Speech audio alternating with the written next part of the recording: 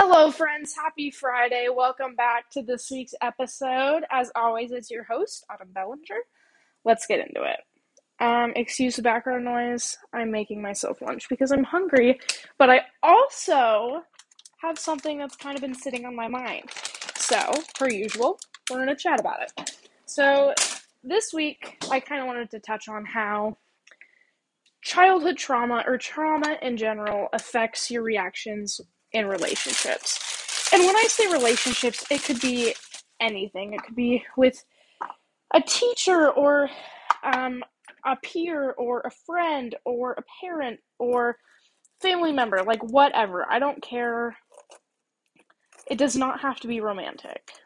So, now that we have that kind of out in the open, um, I wanna chat about it because it sucks. It sucks major balls. A lot of the times when people grew up in traumatizing households, they subconsciously learn some of the behaviors that they see constantly, and that's exactly what happened to me. Is my father was very temperamental. I think is the way to put it. Very temperamental. My mother would typically just shut down when I was growing up and still. But he was temperamental and she would just shut down and go quiet. And the more I think about and the more I kind of start piecing together my childhood, because I don't remember a lot of it, the more I start to see the similarities in how they reacted to each other, and the more I see how that's how I react. And that sucks balls. That sucks major balls. It's very disheartening, honestly. It makes me feel like I have not come as far as I would like to believe, which is not true. I'm always going to have problems. These things are probably always going to affect me. But it sucks. It's not fun to see that that's where those negative behaviors came from. It does make me feel a tad bit better, though, to kind of realize that they're learned and they're not just because I'm a shitty person. But still, it's hard accepting the fact that those are things that people who may have not always been the kindest or the most supportive, those are things that you've learned from them. Um, which it's sad that that's what's been taken away from the situation, those negative learned behaviors, but that's just kind of how it is. And the most that you can't go back and change the fact that you grew up in a household that sucked balls. The most you can do right now is you can make an effort to change it. Which, let me tell you, this shit it takes a lifetime. Because what happens is it's a subconscious behavior now. Like you learned it, but now it's subconscious. Because you don't think about it. You don't have to think about it. That's just how you react. And because it's subconscious, it's very, very, very difficult to change because your subconscious mind controls 95% of your functions, right? So your conscious mind only controls 5%, which is anything new, so to speak. I guess that's the simplest way to put it. And so because 95%, including your responses, for the most part, is controlled by your subconscious mind, it is extremely difficult to change that. Because your subconscious mind is indeed subconscious. So it takes lots of mental strength to kind of tap into. Um, and because of that, it takes a long time because mental strength takes time to grow. Um, and I'm sure I personally find it disheartening to know that I can't just change things I don't like about myself in the snap of a finger. But that's how it is.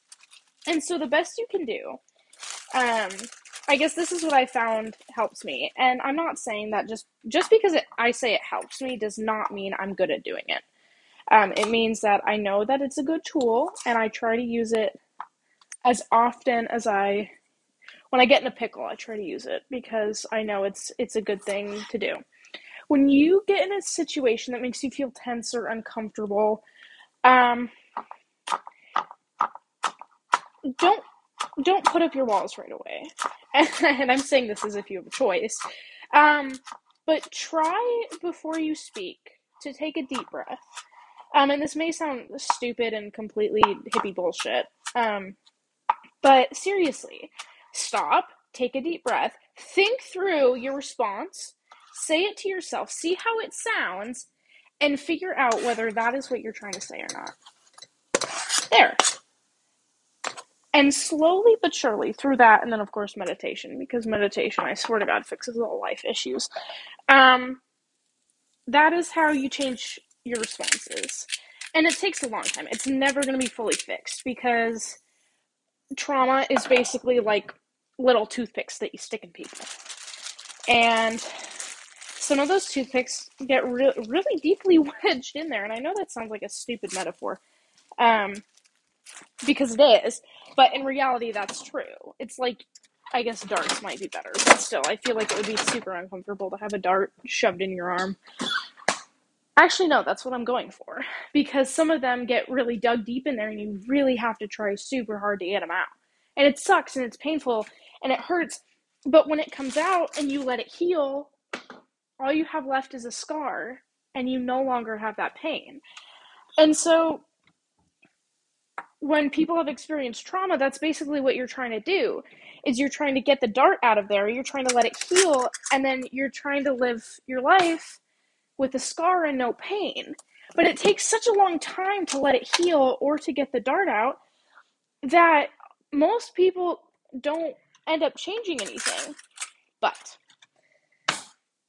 there are things that you can do to change it and change your reactions. And it's hard and it sucks and you're not going to be perfect at it, but that's how it is. And if you make an effort to do so, that's a win in my book. Okay, that's all for today. I hope you guys enjoyed this episode of me rambling about things that bug me. Um, Happy Friday once more, and I hope to see you guys next time. Bye.